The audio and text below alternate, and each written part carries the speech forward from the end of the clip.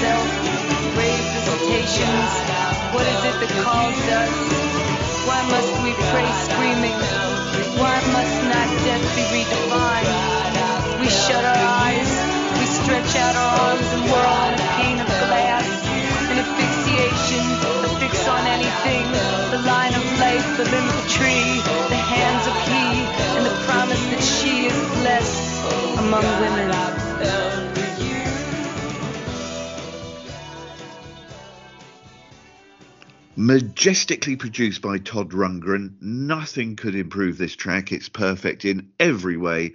From her 1979 album Wave, Patti Smith and Dancing Barefoot. What else can you say, really? I mean, I mean, being me, I will say something, but huge. I mean, most people that know me know what a huge fan I am of Patti Smith. I think she's brilliant, and that is such a great, it's a great step on from her debut, isn't it? Really, from the sound of horses and all that kind of stuff. I like the fact that she manages to keep moving. That's the stuff that she's remembered for, the early stuff. But I say the early stuff, the stuff at the very beginning. But I do love the sound of that. She very much suited. Not exactly new age, but it's certainly new agey in places, isn't it? And I think it's really good. I love her. I think she's marvelous. I had the pleasure of seeing her at the Delaware Pavilion in Bexhill. I was saying to someone when I was there last night, not that it was a long time ago, but my friend from school was on the door at that gig who was heavily pregnant, and that child is now in year 8 at school. So it was a little while ago, but big fan of Patti as always. I hesitate to remind us all of when I saw Patti Smith at the Roundhouse when she was, as you young people say, gobbing all over the stage. Oh, yeah, she did spit in Bexhill, regrettably, but never mind. Wish she would rule out the spitting. I was going to say, if you want to pop something in the post to her, I'm sure she will give it due consideration. Yes, if you're listening, Patti Smith, Yeah. I will be making her aware of my views.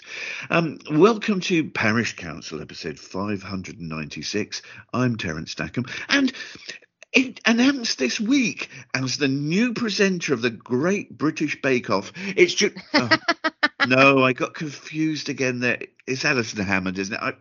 I always get the two of you mixed up. Anyway, here's Juliet Harris. Does this mean that I can now be terrible at the BAFTAs next year because they'll need a replacement for her when they receive it? Oh, I can't believe that did she get this off the back of that? It's difficult to believe. Anyway, I wish her well in her presenting of things. I'm very happy not to present things because it means that I can continue to wear the pajamas that I am at the moment. So why do you think I like Radio City? It's great. Anyway, hi everyone. Hope you're well.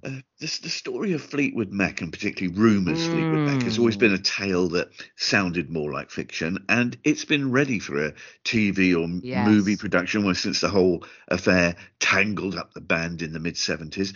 I'm guessing that the reason it hasn't happened is because individual members of Fleetwood Mac are notably litigious. Yes, so indeed. It still simmers on the back burner. And it continues to do that, despite the extraordinary similarities to the mid-70s Fleetwood Mac story and the new Amazon Prime series, Daisy Jones and the Six. The first season of 10 episodes has just been released on Amazon Prime. We've watched episode 1. And Jules, this is where the very young members of the band to be start their journey to fame in Los Angeles in the late 1960s. Yes, indeed. Based on the novel by Taylor Jenkins Reid, who I got right in a quiz the other week. So obviously I was predisposed to like this for that reason alone. On Amazon Prime, like you say, an adaptation. We watched the first episode. I will be watching the rest. I think I very much enjoyed this.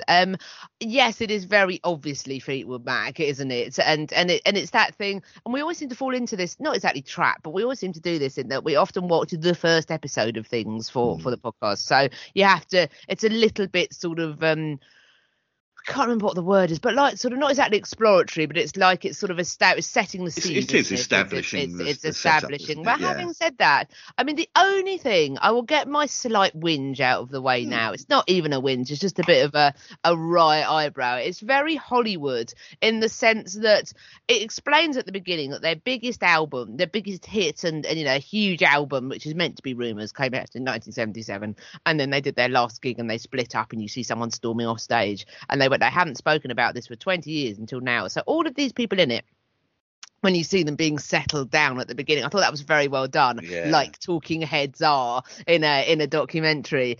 They were all meant to look 20 years older. Some people were better than other people at looking 20 years older. The main people.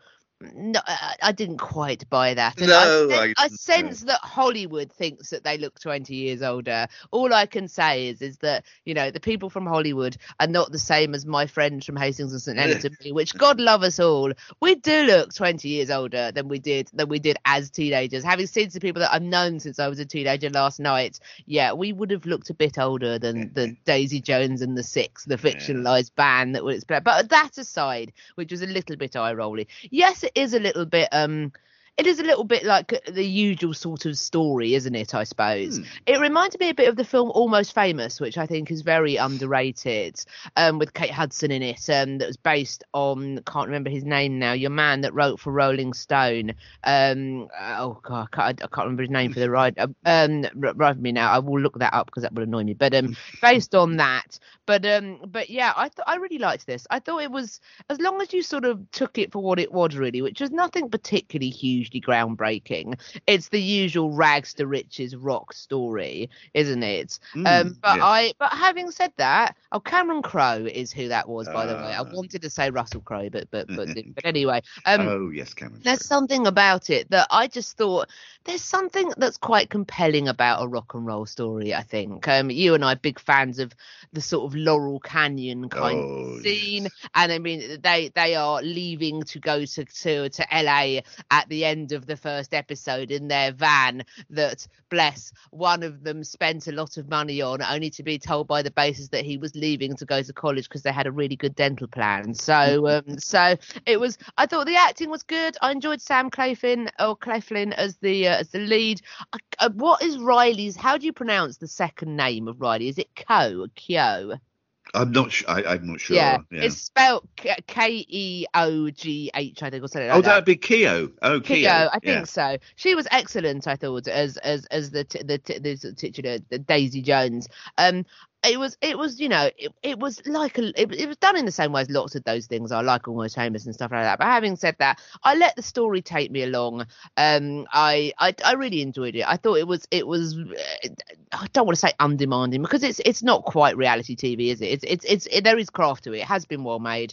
Everyone is incredibly well dressed, to the point where I subscribe to this sort of youngish woman's website, Refinery 29. There are different, and there's sort of it has famous money diaries on it, where they talk to women about how much money they spend every week, which is always quite revealing. But even on that, already there was a piece in the Daily Emailer saying how to dress like you're in Daisy Jones and the Six. So, you know, all very, you know, it looked gorgeous, all of the clothes and all that kind of stuff. And of course, everyone's really thin, so they all look great and all that kind of stuff. But I enjoyed this. I will definitely watch the next ones. It was, like you say, heavily based on a true story, but I didn't suffer for that, I don't think. I did buy into the characters and you know, and the relationship between the brothers and the elder brothers, the woman that he gets together with. You think, well, that's going to cause an issue. It was very good at gently setting hairs running, I think. And I thought it was lovely. Yes, I mean, the first thing I would like to agree, I felt the show's beautifully and no doubt expensively filmed, apart from anything else. Oh, there's a lot of money in this, isn't there? There is. Yeah. There's money in this. It was lovely seeing your reference to Laurel Canyon, of course. Lovely seeing Los Angeles set in the early 1970s to a soundtrack of Carole King's I Feel the Earth. It was just lovely. Equally, it was gorgeous seeing the very young Daisy Jones in 1968 popping into the Whiskey A Go-Go on Sunset Strip to see the Doors and the Byrds concert. Yeah, exactly. Of sneaking backstage at the Who, seeing Cream, you know, it was really sort of but not clunkily done, I think. I believed in the universe enough that was happening. That would really have been something to have done that in reality. But I liked Billy Dunn, the character's rather dramatic summary of prospects in late 1960s mid-America, in that boys had two options, the mill or the war. And so that probably wasn't inaccurate, was it? I thought that was very exactly, like and it really was no surprise, as you referred to, that many found a third option of buying a bus, forming a band and heading to California. I really enjoyed this show. Of course, it remains to be seen if interest can be maintained through a 10-part season and beyond, if it is recommissioned. We have had, like yourself, carried on, or in your case wanting to, but Mark, we've watched about 3 or 4 of them now, and we're still hooked in. We're going to watch the lot. So great. So that's good to know. I will definitely spend my time on that then. And also, because it's on Amazon Prime, you don't have to sit through adverts, so it's 47 minutes long, and they're fairly easy to binge, aren't they? Really, Yeah, I very, think yeah, if you haven't got a lot to do that evening, it's dead easy just to get swept away in this sort of lovely little universe. And it's interesting yourself they go on to do another series. Well, of course, this is based on a book, isn't it? So if they do go on to do another series, that will be new stuff, won't it? Although I did note that Taylor Jenkins Reid is a producer on this, so I suspect that she might, and it'd be interesting to see if she would want to write the next series. Well, if someone comes to her and says, "Here's $5 million, can you write another series?" Yeah, she might. I might be do inclined so. to do that if it was me. Yeah. Overall, a chirpy and likeable start to Daisy Jones and the Six. It's available now on Amazon Prime. Coming right up, Fake Bands, Real Songs. That's next after C. Duncan. Take me out to the garden, go and color me blue. I feel new, I feel new, I feel so alive, so alive. Leave me here on the patio. Let me know when you go. I feel good, I feel good, like I should.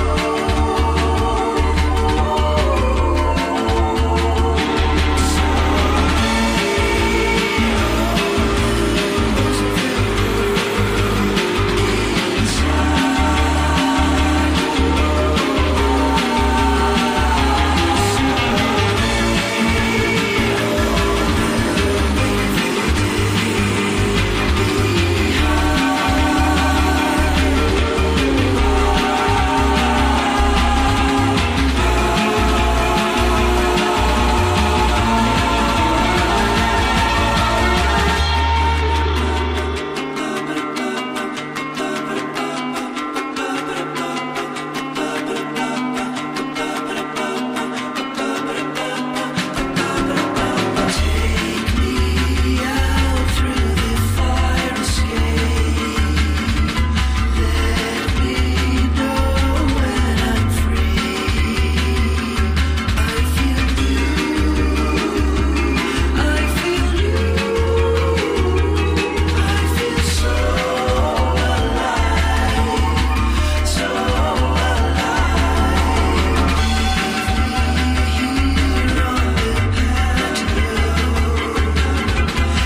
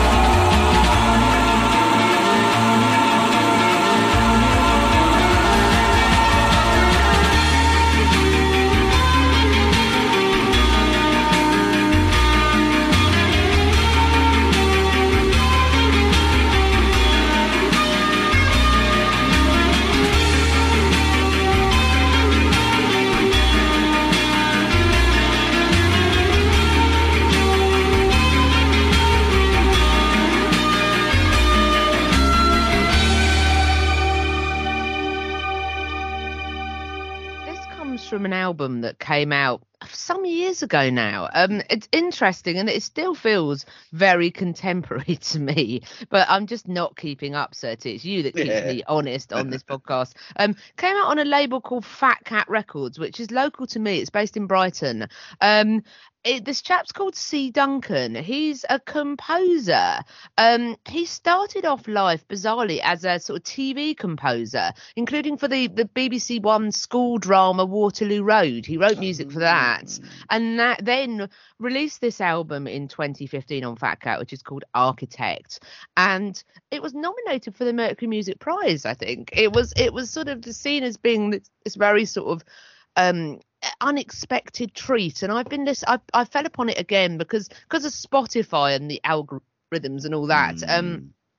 I was reminded of how much I like the song 4 from this album, which I think I might have picked years ago for the pod, and as a result of which listened to the whole album again, and it's a delight. It's beautiful, sort of airy chamber pop, and just a gorgeous treat, and I was particularly taken by that. So that was Garden from the album Architect by C. Duncan. Yeah, it's absolutely lovely. A real psychedelic roller coaster, I think. That's splendid. One of the hardest things to get right when filming fictional bands or musicians is the authenticity of the music they make. All too often it falls back on cliche and sounds like a bunch of session musicians at the end of a long night working with Lou Reed. Which, firstly, what a burn, Sir Terence. You remain, A4s. And secondly, they got round that in Daisy Jones and the Six, didn't they? By mostly having them doing covers of existing songs. Yes, they did, and this next section, of course, follows on from Daisy Jones' 6 made-up musicians in a fictional series. I would say, in that context, that Daisy Jones, at least in the early part of the first series, do a first-rate job in the authenticity, as it never really feels like a fake band at all.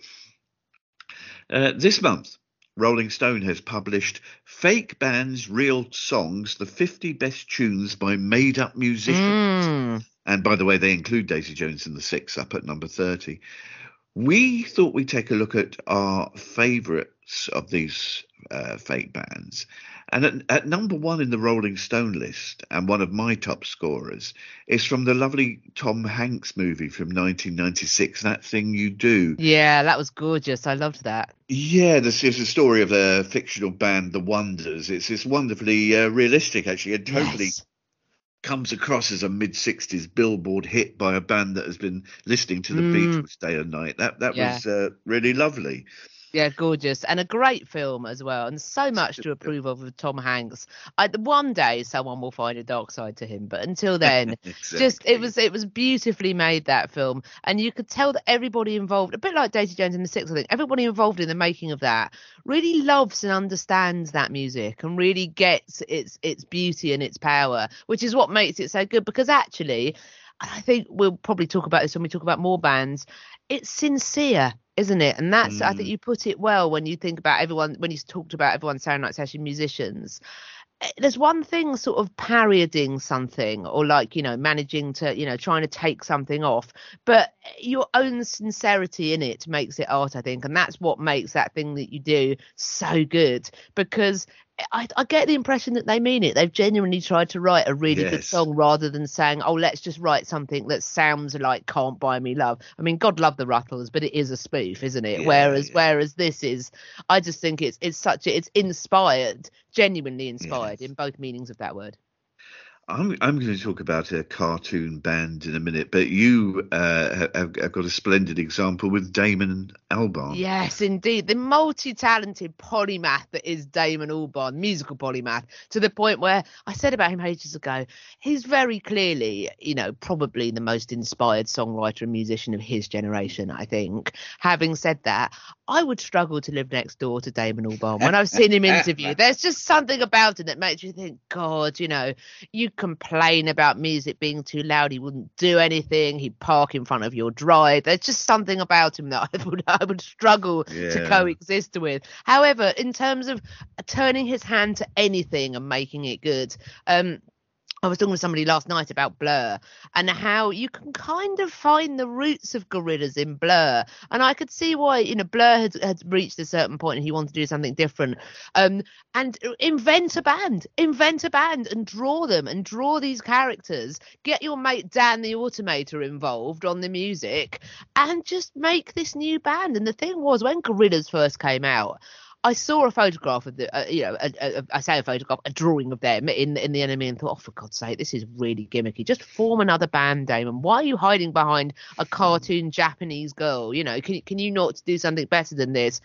And then I heard this song on the radio called Clint Eastwood. Yeah. And I thought it was absolutely for the slow version, not the garage version that kind of was also the Ed Case remix, but the original version that is sort of laced with kind of menace and this importance and all that kind of stuff. And they at the end, Stephen Matt went, and that's Gorillaz and Clint Eastwood. And I just thought, oh my God. And the thing that makes it so good is that the music is genuinely brilliant. And because you've got this kind of blank slate, the guest that Damon Albarn gets involved in this, and again, it makes you think, well, it must be good because Bobby Womack coming in on Stylo before he passed away from the album Plastic Beach. I think it was Dorian Lynskey, the writer, that put it at the time. There he is. There comes Bobby Womack sounding like God 2 minutes in to that song. All of these people attracted to the project because the music is so good, and I genuinely think that that's a good example. We were saying earlier about the sincerity of something. A clever conceit to have a cartoon band, but Gorillaz have been going for 22, 23 years now, still releasing. That's I think Clint Eastwood came out in 2001. Wow. I was at sixth form college when that was on the radio. I was still living in Hastings in our old house, so I really think that the longevity of it is the fact that they have had some time out, but he has continued to write music that's genuinely really good, helped of course by the fact that Blur have not really they released Think Tank and then they released The Magic Whip, but they've only released 2 albums in the last 20 years, so helped by the fact that Gorillaz started as a side project and then became, as much as any project can be, Damon Albarn's main project, because he does so much. They were his main project. And so I think that a fictional band, yet somehow people just people aren't particularly bothered about the fact that when you go and see them, it's not the cartoon, because the music is outstanding. I'm going to say something totally sacrilegious. I prefer Gorillaz to Blur. I knew you were going to say that. It's fine. I think it's a shame. They headlined Glastonbury in, I think, 2010. And it was a shame because it came a little bit too soon for them, I think. It was a little bit ponderous for the first kind of half an hour to now. They headlined on the Friday night and then they really got going. They were brilliant. I'd love to see Gorillaz have another swing at headlining Glastonbury. I think they'd be great. At number 18 on the Rolling Stone list is one of the greatest examples of bubblegum pop in the 1960s. The Archies were a TV cartoon group who were heavily influenced, shall we say, by the Monkees, who themselves were influenced, in inverted commas, by the Beatles. The Archies single, Sugar Sugar, reached number 1 in the UK and on Billboard and was a huge hit all around the world. A real song by a fake band. And you heard it everywhere in the summer of 69. I was a young lad. And it was joyous to hear it on the radio. I mean, yes, it's lightweight and nonsensical, but totally earwormy and sing-alongable. It's perfect pop. I don't think pop really gets any better than this. It's just so... Like you say, it's just earwormable. I remember having an argument with a friend of mine as to whether or not it was novelty pop. And of course it is. And she was like, I just think of that as bubblegum crap. And I was like, yeah, but it's not bubblegum crap, is it? Because the song's really good. Yes. And again, this harks back to Gorillaz. It doesn't matter if it's quote unquote novelty, if the song is really, really good. And yes, the Archies, let's face it, a different proposition to Gorillaz in that, I don't know if there is a best of Gorillaz or not, but they could feasibly be, sort of a box set of Gorillaz albums, and they're sort of seen as, fairly serious. I don't think there's a box set of the Archies albums. It's not. They weren't a serious proposition in that sense, but this song will live forever. Everyone will, you still hear it on adverts sometimes. You still hear it used. I often think that's a sign of a longevity of a song. It gets used on things, doesn't it? It gets used on TV and film, and not just to evoke a period, but like it still sounds really fresh to me. It doesn't sound like it's aged at all. I think it's grand. It's a great choice. The connection between Gorillaz and the Archies for me would be that both sound great on the radio. Yes, and absolutely agreed. That's how you make a hit. Your second choice, it actually is what could be, and I say, I don't know why bubblegum pop is sort of a throwaway insult. I love bubblegum pop, and yes, that's what you've got for your next example. Yes, and again, a nice sort of move on from Sugar Sugar by the Archies, in that this lot were also inspired by Archie comics, the sort of the slightly bubblegum comic sort of thing. So it's Josie and the Pussycats that started off in Archie comics, like I say. There was a film made in 2001, and I watched this as a teenager with my best friend at the time, who was a couple of years younger than me, but we were obsessed with music, and we were in a band which didn't really exist, if looking back on it, but we did used to play in my bedroom sometimes, and we were just obsessed with the idea, particularly of girl bands as well. They were really important to us. We really got into the idea that you could have women in a band, and particularly in a pop band. And I remember, I think we hired Josie and the Pussycats, the film, on VHS from the corner shop round the corner from where I lived, and watched it on a Saturday night, and we just absolutely loved it. We thought it was so great. And it says here in the Rolling Stone thing, Carrie Elfont and Deborah Kaplan's live-action take on the Archie comics mainstay was dismissed in 2001, but later reclaimed as a cult classic. Well, some of us loved it all along, for both its cutting satire and a fantastic collection of songs for Josie Melody and Valerie to play. And Adam Schleisinger's got another great one here. Pretend to Be Nice was in that, which was very much inspired by Fountains of Wayne, who were very Stacey's mom, I think, is what they're most famous for, but again slightly sort of throwaway kind of bubblegum pop. But Three Small Words is great. It's the song here that's picked as number 4, and interestingly they were inspired. So the actors in it, some of them were replaced by singers, and the singing voice on this is a woman called Kay Hanley, who was in a band called Letters to Cleo, who I suspect most people might not have heard of, but again, very much around that time.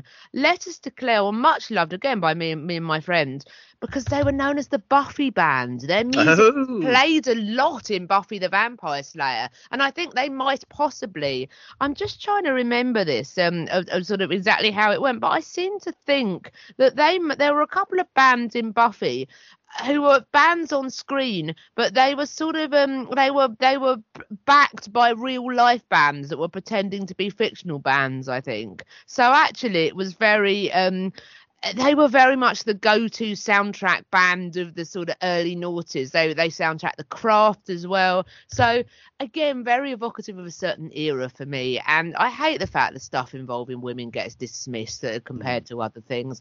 I would recommend that if you like this sort of thing, Satine, and bubblegum pop and that sort of thing, that you dig out Josie and the Pussycats, the film, because I enjoyed it very much. That's good recommendation.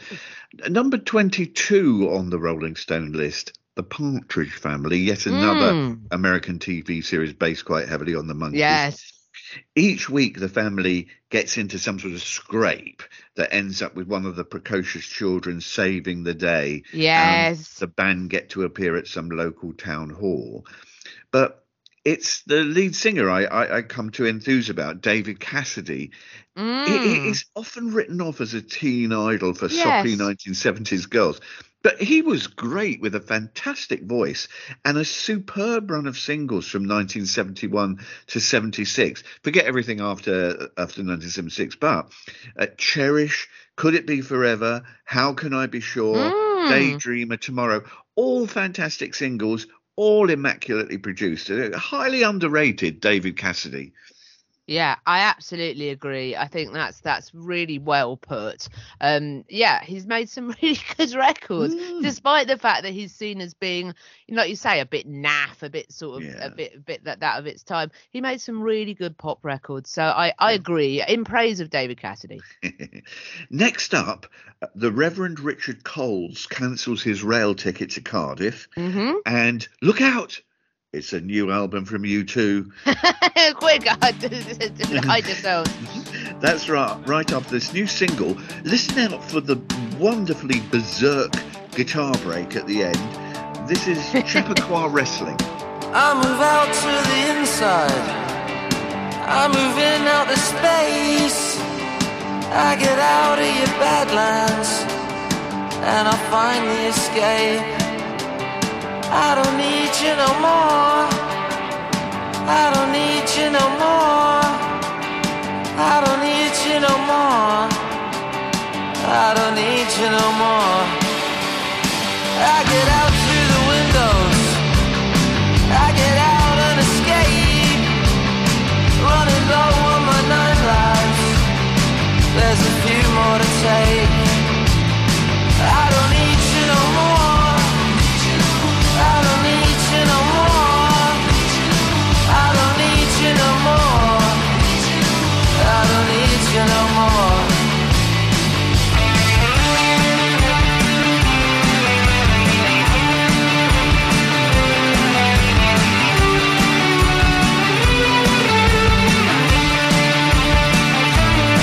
You say hate to be amused, but you laugh all the time. I just seem to be confused, going backwards in time. I don't need you no more. I don't need you no more. I don't need you no more. I don't need you.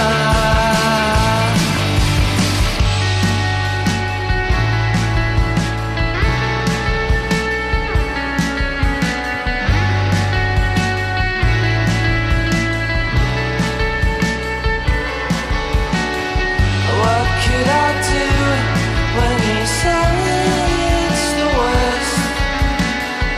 Take all my time that I know.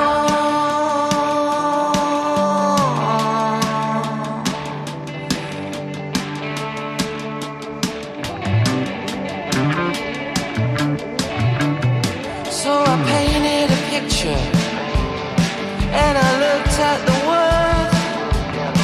And although I might miss you, well, you won't be the first. I don't need you no more. I don't need you no more. I don't need you no more. I don't need you no more.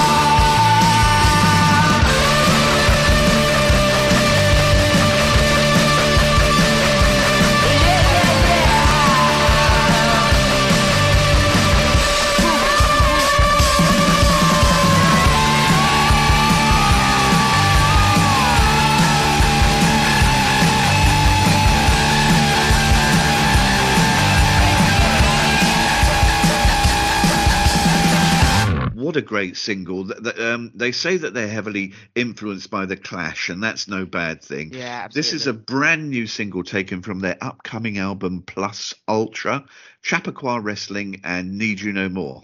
I very much enjoy that. Thank you for keeping me relevant, Sir T. I didn't know that. It's great.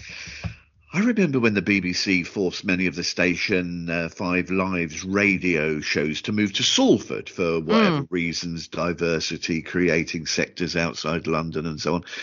It led to some peculiar situations, including the presenter Richard Bacon commuting daily from London to Salford in Manchester, and the particularly daft and expensive idea to bring a guest up from London each Friday to contribute to a 20-minute film review slot. 2.5 hours he spent from London to Manchester on the train, 20-minute slot on the Richard Bacon Show, 2.5 hours back to London on the train. And I was reminded of that debacle this week when we learned that the BBC is now shoveling programmes, presenters and staff to Cardiff, including the Radio 4 show Saturday Live. This is not an easy commute for presenter Richard Coles. He lives in East Sussex, so he has decided to give it up. Why not just leave well alone, Jules? Yeah, it's a tricky one, isn't it? As a resident of East Sussex, I wouldn't fancy commuting to Cardiff very much either. Having said that, though, and I was sort of chewing this over with somebody the other day who's also a very big Radio 4 supporter like me. But there's a similar situation with Kirsty Lang, who's not so much as she's being moved, but Kirsty Lang, who has been the presenter of Front Row for, I think, about 19 years, I think I read. She's been presenting Front Row for a very long time. Is now has left Front Row and is now presenting the Round Britain quiz, which I have two friends that are panelists on that, so they very much like her, so they're delighted by that, which is good. But she bemoaned in The Guardian the other day the fact that she wasn't allowed to acknowledge she was going and to say goodbye to listeners. Yeah. And I have some sympathy, but there's just something about Richard Coles, and I do have approval of Reverend Richard Coles, and he called him Sir Richard Coles for a minute. Apologies, but yes, I do like him, and I'm glad he's there. There's always, with him and some people like him, there's always a little bit of self-regard that slightly puts me off. And this sounds mean, and I don't mean it to. There's a little bit sort of, oh, well, of course, I've been presenting this programme for 12 years. Yeah, and I was saying to my girlfriend on Saturday morning, because we both said, we very much enjoy Saturday Live. We were listening to it at the time when we were discussing it. And we said, yeah, it's really good and it's done well. But then I remember Saturday Live existing before Richard Coles was on it. I remember Home Truths with the late John Peel, and the fact that Saturday Live was a sort of slightly cobbled together replacement for that went on to very much grow into itself and be very good. And part of me thinks, there's a little bit sort of, oh, well, of course, do you think that you're bigger than the programme? Having said that, though, I will put that aside. I do occasionally find himself. Take your point. Yeah. But having said that, if you strip that away, the idea that, someone, and again, and actually, I do not mean this with any disrespect at all to Richard Coles. I'm quite the opposite. I mean it in support. He's not young. Part of me, the sort of equalities lawyer in me, is thinking, is this actually legal to expect, to expect someone to relocate? He's 61 years old. Is this? So I suspect that, like all major sort of corporations, BBC will have a clause in its contract saying, you can be your place of work can be relocated geographically if it suits the needs of the business. And I do understand. And in a way, the BBC is to be admired for taking steps to try and make itself less London centric. And I do appreciate what they're trying to do there. And that is a good thing. Although part of me thinks, well, yeah, but had you not cut local radio to the quick, as we talked about the other week, had you not cut your local broadcasting massively down, maybe you could have used those studios. Why could they not have done this from BBC Sussex, which is in, I walk past their office to Brighton Station when I get the bus. Is there any reason why it has to be all the way in Cardiff? Is it, there might be discrimination things here. Is it okay to expect a 61-year-old man to completely relocate and to let's not forget, a different country? Wales is a different country. Is it reasonable? I don't think it is. Part of me then thinks, were they using it when we talked about Roger Bolton and feedback and that stuff a few months ago? Were they using this as an excuse? Should they not just have been honest and said, look, Richard, we think you're really good, but we think that 12 years of you doing Saturday Live is probably enough. It might be there's then a debate to be had. Well, is it, if it's broke, then don't fix it, versus yes, but lots of these people, and again, the people at Radio 2 that we've talked about, are these people to some extent bed blocking younger talent being able to come through? But again, I would flip back back to, but where is younger talent going to come through if you're shutting all the local radio? Lots of radio and curtailing the sort of the trainee scheme. Lots of BBC Radio 4 presenters. I know she's recently left, but I remember Fee Glover talking about how she joined on one of the sort of trainee cub reporter schemes. Lots of the 5 Live people joined like that and sort of started off working for, and Jane Garvey as well, talking about how she started off on 3 different BBC local radio stations, which then developed her. Maybe you wouldn't be needing to do this, guys, if you were actually developing talent elsewhere in your corporation. It seems... I'm a little bit eye-rolly about aspects of certain presenters going, well, they didn't let me say goodbye. Yeah, but to some extent, it's not about you. But equally, I suppose if you emotionally invest in doing radio, like Kirsty Lang, I have sympathy for that. And, to be doing the same job for 19 years, where you form a connection with listeners and then not even be able to say goodbye. Although I do remember the BBC Radio 4 newsreaders, there were 2 or 3 that were made redundant. And I can't remember. One of them, I think it was Alice Arnold, said a little piece of goodbye at the end of her last sort of broadcast that she read.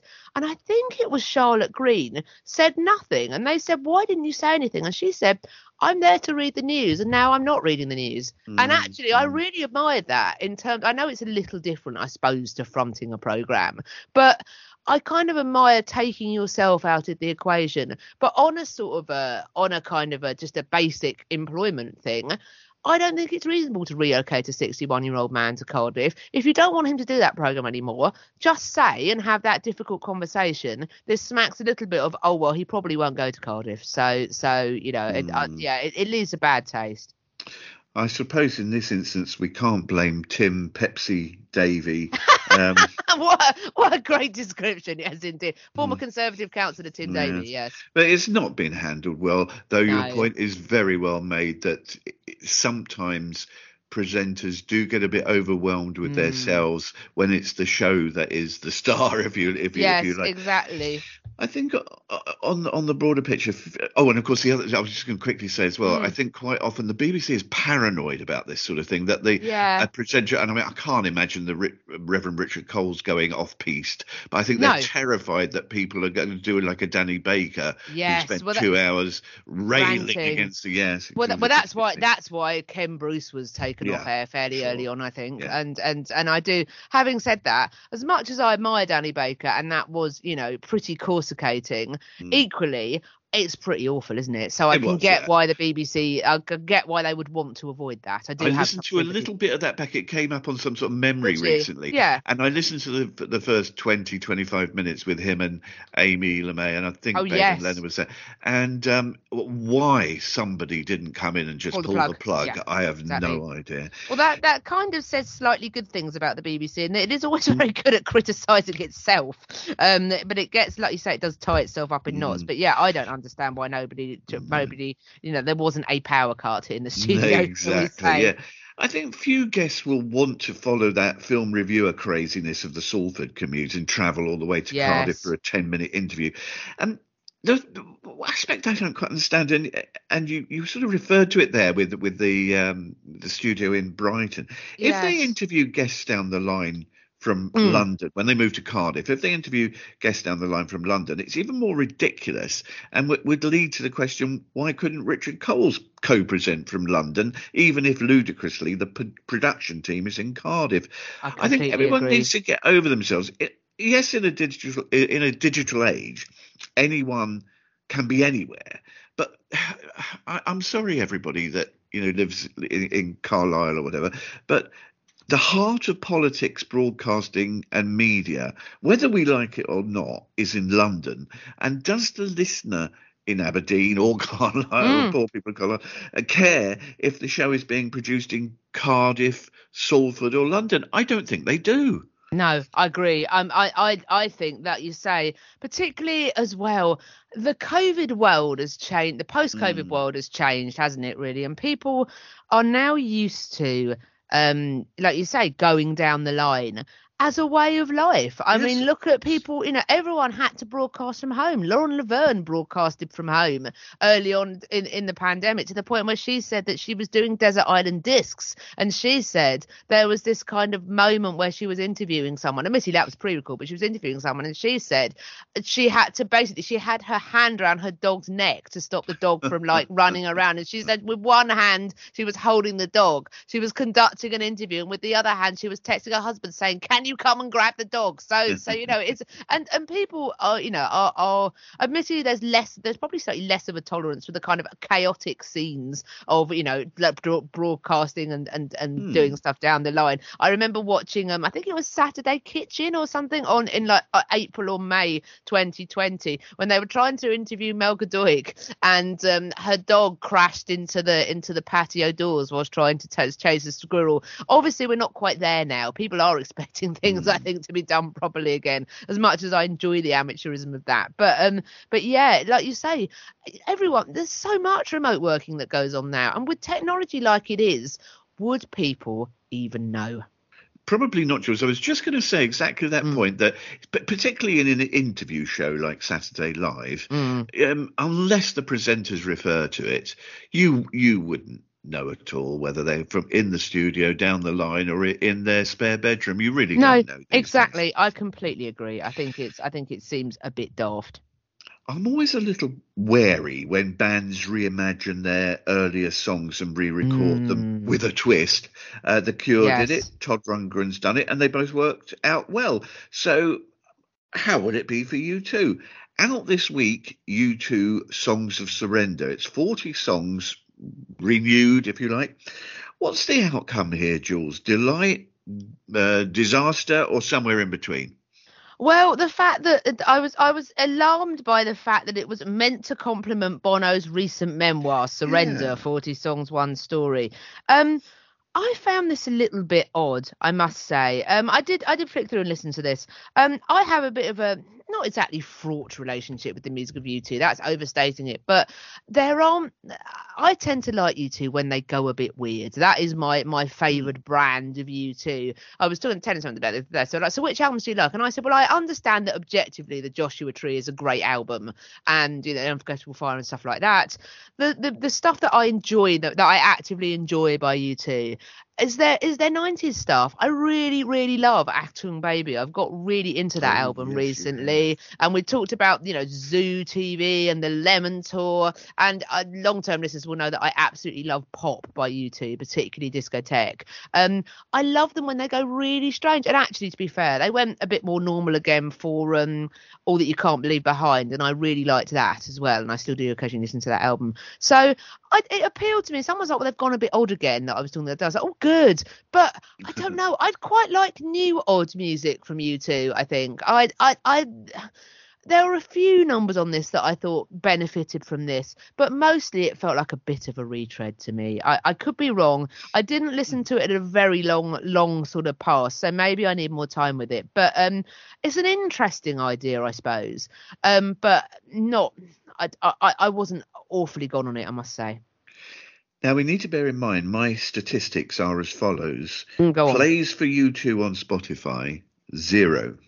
I own no singles or albums by U2. So yes, I that led me to think, before listening to this new album, I really, really like it. Oh, really? Okay, even if unexpectedly. Sell it to me then. Yeah, well, I particularly focused on the songs I knew from the 40 that they've reworked. Streets of No Name, Beautiful Day.